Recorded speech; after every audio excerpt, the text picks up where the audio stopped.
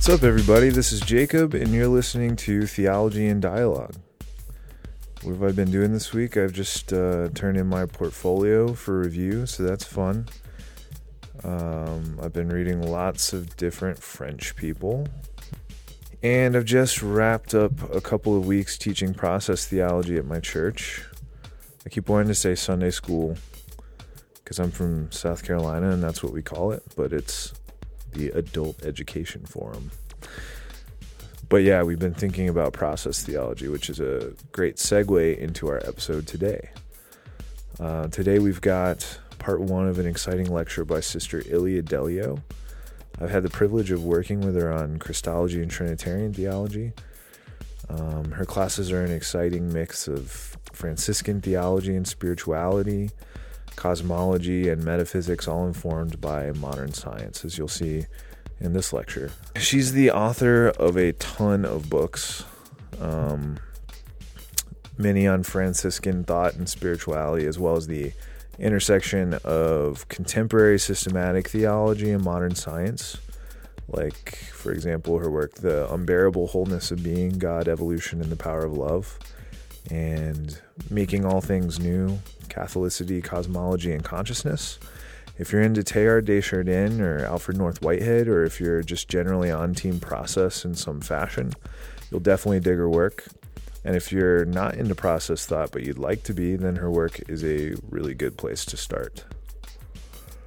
We're going to try moving more toward a 30-minute format, give or take. So we've got the first half hour of the lecture this week, and the next episode we'll have the second half. As always, we love to hear from you. Tweet us at Theology in Dialogue. Find us on Facebook, visit our website, theologyindialogue.org, and leave us a review on iTunes. This really helps us out because it boosts our visibility and blah, blah, etc. Does good things for us. And I'll make you a deal. If you leave a review, I'll read it on the episode. So, without further ado, here's the first part of Ilia Delio's lecture, Doing Theology in an Unfinished Universe. Enjoy.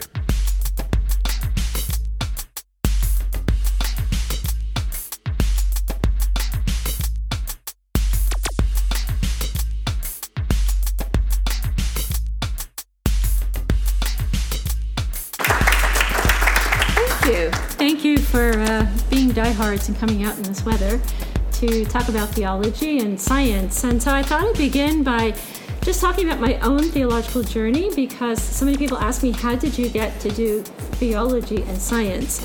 And so, I was trained as a scientist and then found my way into theology. But my first love actually was patristics. And I wrote an MA thesis at Fordham University on Augustine and happiness in the rule of Augustine. So I was maybe an early, lured by the Augustinians early on. And I loved the way the early church fathers and the medieval writers had this sort of very integral synthesis of things. I wound up working in medieval theology with a person at Fordham who had a great, capacious mind that could, a mind like an Etch-a-Sketch. He could go from the 5th century to the 12th, over to the 20th, back to the 14th, like in one fell swoop, of a lecture. And that was Ewart Cousins. And Ewart actually was the one who initiated the Classics of Western Spirituality series. And so Ewart was a great Bonaventurean scholar. St. Bonaventure was one of the great lights of the 13th century, of course, next to Thomas Aquinas. And so I began studying with Ewart on Bonaventure and loved Bonaventure because he brought together theology and philosophy, and you might say cosmology, in sort of a unified synthesis of how he envisioned Christ as center. And contrary to Thomas Aquinas, Bonaventure saw the incarnation as having a metaphysical difference. In other words, it wasn't just incarnation in terms of salvation, but incarnation in terms of philosophy. So I wound up writing my dissertation on Bonaventure's Christ mysticism and the centrality of the cross.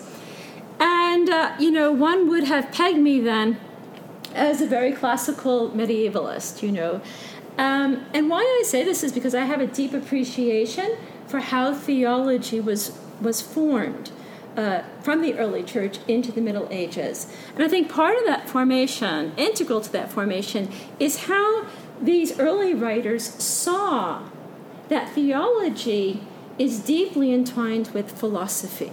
And so, we read about the influence of Aristotle or Avicenna or even Averroes on the thought of Bonaventure and Thomas Aquinas, how they came up with their understanding of nature, form, even understanding of being. What is being? And Aristotle had clear ideas on those things. But they also, if you were to study in the Middle Ages, contrary to today, you would have had to study things like astrology, physics, in other words, natural philosophy. You would study what we call today the sciences. It would have been unheard of not to study those things if you were to even pursue theology. So there is an important role for cosmology in the shape of theology. And it's something we never really consider, but all our theologies, however we're doing them, have within them an implicit cosmology. In other words, we have an implicit ordering of a whole with whatever we're talking about with regard to theology. And Raymond Panikkar, one of the great thinkers of the 20th century, in his book, The Rhythm of Being, actually his Gifford Lectures, says that theology is not a particular science, that theology pertains to the whole. And he bases that really on the very name of God as a cosmological notion. He says there's no cosmos without God, there's no ordered whole without God, and no God without cosmos. So the relationship between cosmos and theology is not accidental, it's essential, to use medieval language here. And that's why when we talk about theology, and we talk about God and the things of God, oftentimes, and this is where I sort of get like, we have implicit understandings that are spanning different cosmologies, oftentimes. And I think, for the most part, our God talk today still has within it a medieval cosmology. And that cosmology is a static, fixed cosmology with the earth as center and the human as center of the earth. Even if we use language like form or substance or person, I think we're still using Boethius's notion of person as a substance with rational nature. And even the question of nature. If we say that we're human nature, what is nature? I mean, Aristotle had ideas on that. But are those still hold true for today? So I do think we need to take note that theology as we have known it grew up with a particular understanding of cosmology and God in relation to that cosmology. But Thomas and Bonaventure would both agree that no real understanding of God without understanding of nature. And so there was, the medievalists would never separate out, nature from God. So they would say that to study nature is a path to God. We know Thomas's 5 ways, which include, an observation of nature.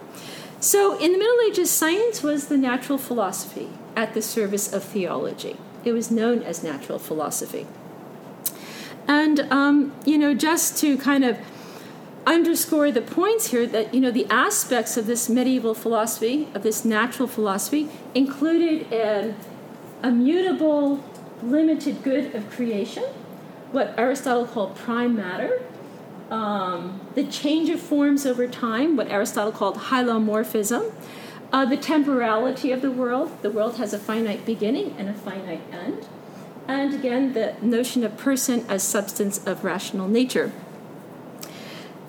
So Thomas Aquinas drew a whole metaphysics. Like, what are the principles, even the philosophical principles, that underscore this theological understanding of God, world, and person? And it was very simple in two parts. Everything flows from God, emanatio, and everything returns to God, reductus, right? So everything is flowing from and returning to, with God as the transcendent other. That's just a brief spin through medieval theology to say that, as John Hott says, a religion built on stability and immutability is not prepared for a cosmic order based on change. Change is the operative word. If you were to say, what's the one thing constant about, that science tells us today? Nature changes, and that's in a sense what we understood ever since Copernicus discovered that the Earth was changing. It was moving, around the sun. That was our first real change. That didn't go so well for theology, right? So we know that that the Catholic Church, resisted the findings of heliocentrism as being contrary to Scripture. That even as Cardinal Bellarmine placed poor Galileo under house arrest, he said that we can't hold this. This seems to be contrary to what Scripture is saying, that God created the world, in 6 days, and on the seventh day rested. So how can the world be shifting? I think what happened from the Middle Ages into the early period of the rise of science is we developed two cosmologies. And I think ever since the 16th century, we have had two functional cosmologies. A religious cosmology, where we have all our God talk and understandings of God, and a cosmology of science. And we have learned to live comfortably with a cognitive dissonance, with two minds. But we know deep down inside there's something off. It doesn't quite hold together. And I think that's a lot of the struggle, even today. I think in trying to understand God now in the face of a changing world, I think Descartes made an effort, to safeguard a knowing process that would not be subject to the whims of change. And so he separates out, you might say, the mind and the body, or the soul and the body. And so Descartes, in that kind of move that he makes in philosophy, gives way to a mind that's separated from matter. In other words, leaving the material world stripped of any sacred meaning, so a world of just stuff. And therefore, the emphasis on the self-thinking subject, the I think, therefore I am way, which paves this way for a mechanical philosophy, a philosophy based on structures of relationship, but not so much structures of relationship, just on the mechanisms of things. And that's, in a sense, where Newton picks up and builds on Cartesian philosophy to describe the laws of nature. This is how things work, but this has nothing to do with God. God is just the overseer, the creator, the one who puts it into being. And, we kind of developed, even as we look through the trajectories of Catholic theology, an understanding of personhood that became more mechanical in some ways, more dualistic. The soul had priority over the body, the spiritual life over the physical life.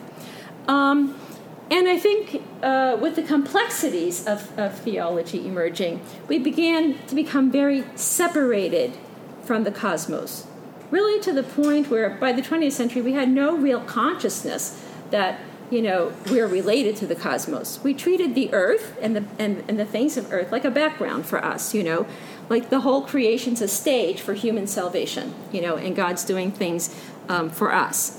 So as Teilhard de Chardin, the Jesuit priest, said, the artificial separation between humans and the cosmos is at the root of our contemporary moral confusion. So here he's placing the ethical question within the context of the cosmological question.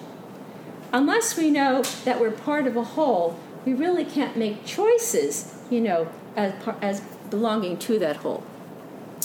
So all of this to say is that science has taken off in the modern period, irrespective of religion. In other words, it sort of left religion behind, saying religion is just too static, too fixed, too old, and not keeping abreast of what we're now knowing. So this is really about knowing, right? It's about knowledge, in a sense, knowledge in the pursuit of truth, knowledge in the pursuit of a deepening of life.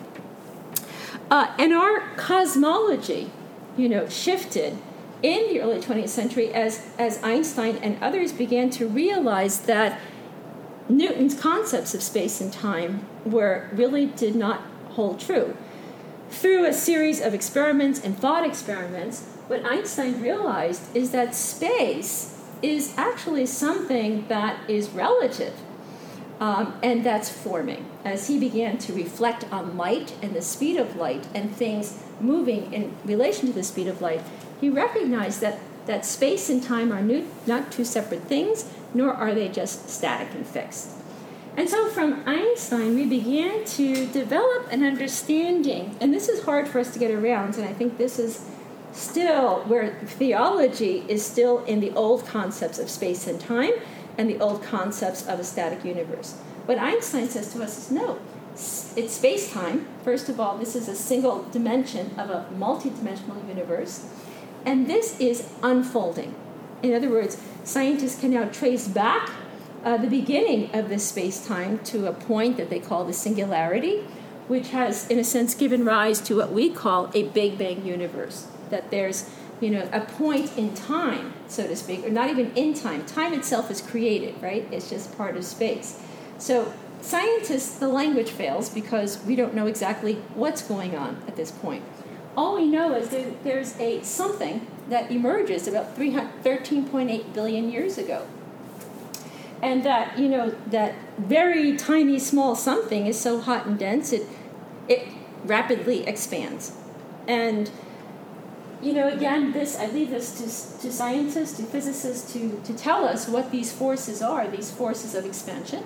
Some call it dark energy, and then there's dark matter that prevents the force of contraction. But what we do know is our cosmos is this dynamic, expanding universe that has a type of beginning. Is it finite? In a certain degree, yes. But then scientists are saying, well, it may emerge from, two black holes from a previous universe. We don't know.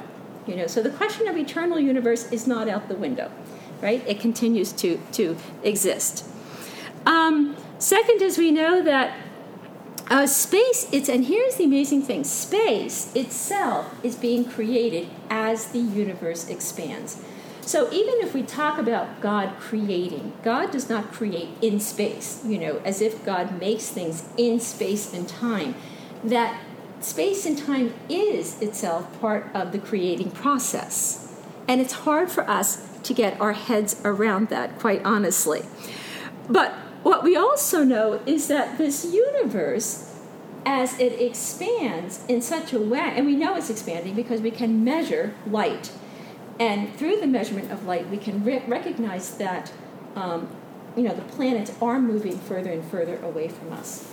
And what scientists predict is that this universe may expand indefinitely, which, from the point of theology, we have not dealt with, really, at all. We continue to talk about eschatology within something of a quasi-static fixed universe, the end time or the end things. And what does that mean within now a cosmos that has sort of an indefinite future ahead of it? From the point of, the micro world, the world of nature, in the early 20th century, we began to realize what Aristotle would say, this is, material substance. This is stuff. Well, now we know that stuff is energy. Energy is sort of the name of the game. That is what stuff is. And again, leave it to Einstein to begin to realize that what we call matter is mass that can be converted to energy, right? So matter can be converted to energy, and energy can be converted to matter without changing the mass or the heaviness of the object. So again, if we talk about the human body, for example, what is the body? Is it material stuff? Is it something that's concrete? Or are we talking about energy that's packed, you might say, into form? And that's a whole different concept than, certainly what Boethius might have imagined. It gets weirder, of course, as scientists go on and realize that what we call matter has a rather mysterious nature to it. And this is, in a sense, the contribution of quantum physics, that in the early 20th century, scientists began to realize that we cannot say for sure what matter is, that it seems to have properties of both particle and wave. and that the only way we can really say what something is requires an act of observation. It requires then now the inclusion of the mind in what's being observed, which collapses what's observed into an event. So the mind, with quantum physics, begins to play an active role in the shaping of matter. This has been radical, and it's something we haven't dealt with. We still treat, certainly in theology, I think we treat the mind as something that's particular to the human, particular to, our relationship with God. And what we're saying is, no. From the point of quantum physics, what we're saying is that consciousness seems to be present in the Big Bang universe, in the material universe, from the beginning. That the nature of this universe seems to be mind-like from the beginning. And, quantum physics also begins to, entertain the possibility that matter is not determinate, that we can't say for sure, what something is. That Werner Heisenberg, a German physicist, postulated in the 20th century that, the more we measure something, as we measure it, we alter its characteristic of momentum. So every time we make an act of observation, we're altering a property or two of that event, which means we can never say for certain. And so the question of ontological certainty then emerges as a new question. And that's, again, a great challenge for theology, because we talk in terms of ontological certainty. This is what God is, this is what something is, this is how it's working. From the point of physics, we say, no, not necessarily true. Quantum physics also has pointed out that, the interaction of particles is such that once they are separated, they are forever interacting, even at vast distances. So the notion of quantum entanglement means that a particle separated from another particle that it has interacted with can affect that particle over vast, vast distances in time, which we call this non-local action at a distance. Now, this phenomenon is beginning to be used in theology to talk about God's relation to the world. Right. So this is where, so you're probably saying, oh, why is she talking about all this science? Let's back up and say, why talk about science? Because the only way we can really even begin to talk about the things of God is if where God is revealing God's self, and that's in nature, right, as well as Scripture. And so what we're saying is that these insights from science give us clues as to how God is in relationship to us and what we are becoming in God. So what we are saying from the point of science is that nature is not discrete stuff. Nature seems to be entangled fields of energy. Fields within fields within fields. So that even the term field opens up, you might say, a non-dualistic way of talking about matter and spirit, or energy and matter. Even if we talk about the human person, which we continue to do, we're matter and spirit, we're body and soul. Well, what does that mean now in terms of what we now know from science in terms of energy fields? So, again, as I hear how we talk about, even in theology, how God acts, right? Efficient causality, to use Aristotle's language, formal causality. Those things no longer really hold true in the world of nature as we now know it.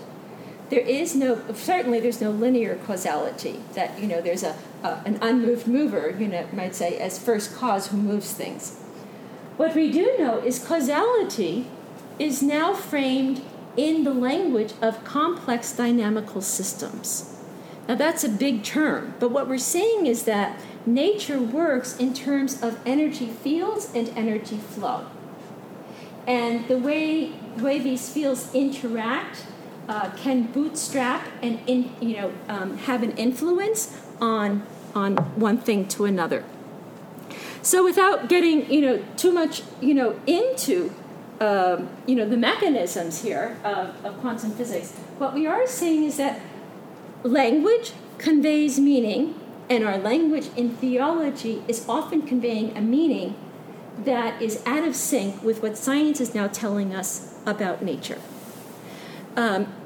Because even the word being, I think needs to shift. We're not just human beings. We are, from the point of physics, we're really interbeings. We're really fields within fields. I mean, if you look from the bottom up, so that interconnectedness is, in a sense, one of our most apt descriptions of our physical reality.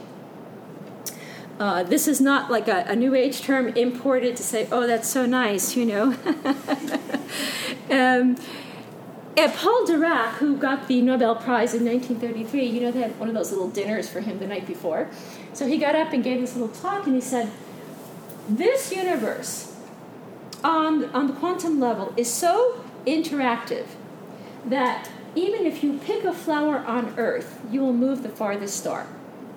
In other words, that saying was meant to convey the deep interconnectedness of our lives in this universe. That we are not some kind of distinct and discrete beings over and above nature, that we are emerging from this nature.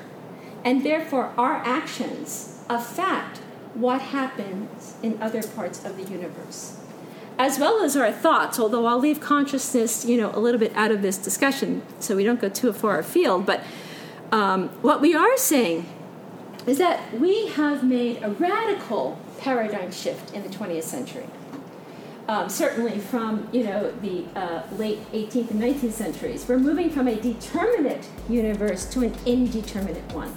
From certainty to uncertainty. From predictability to ambiguity. From a world of control to a world of trust.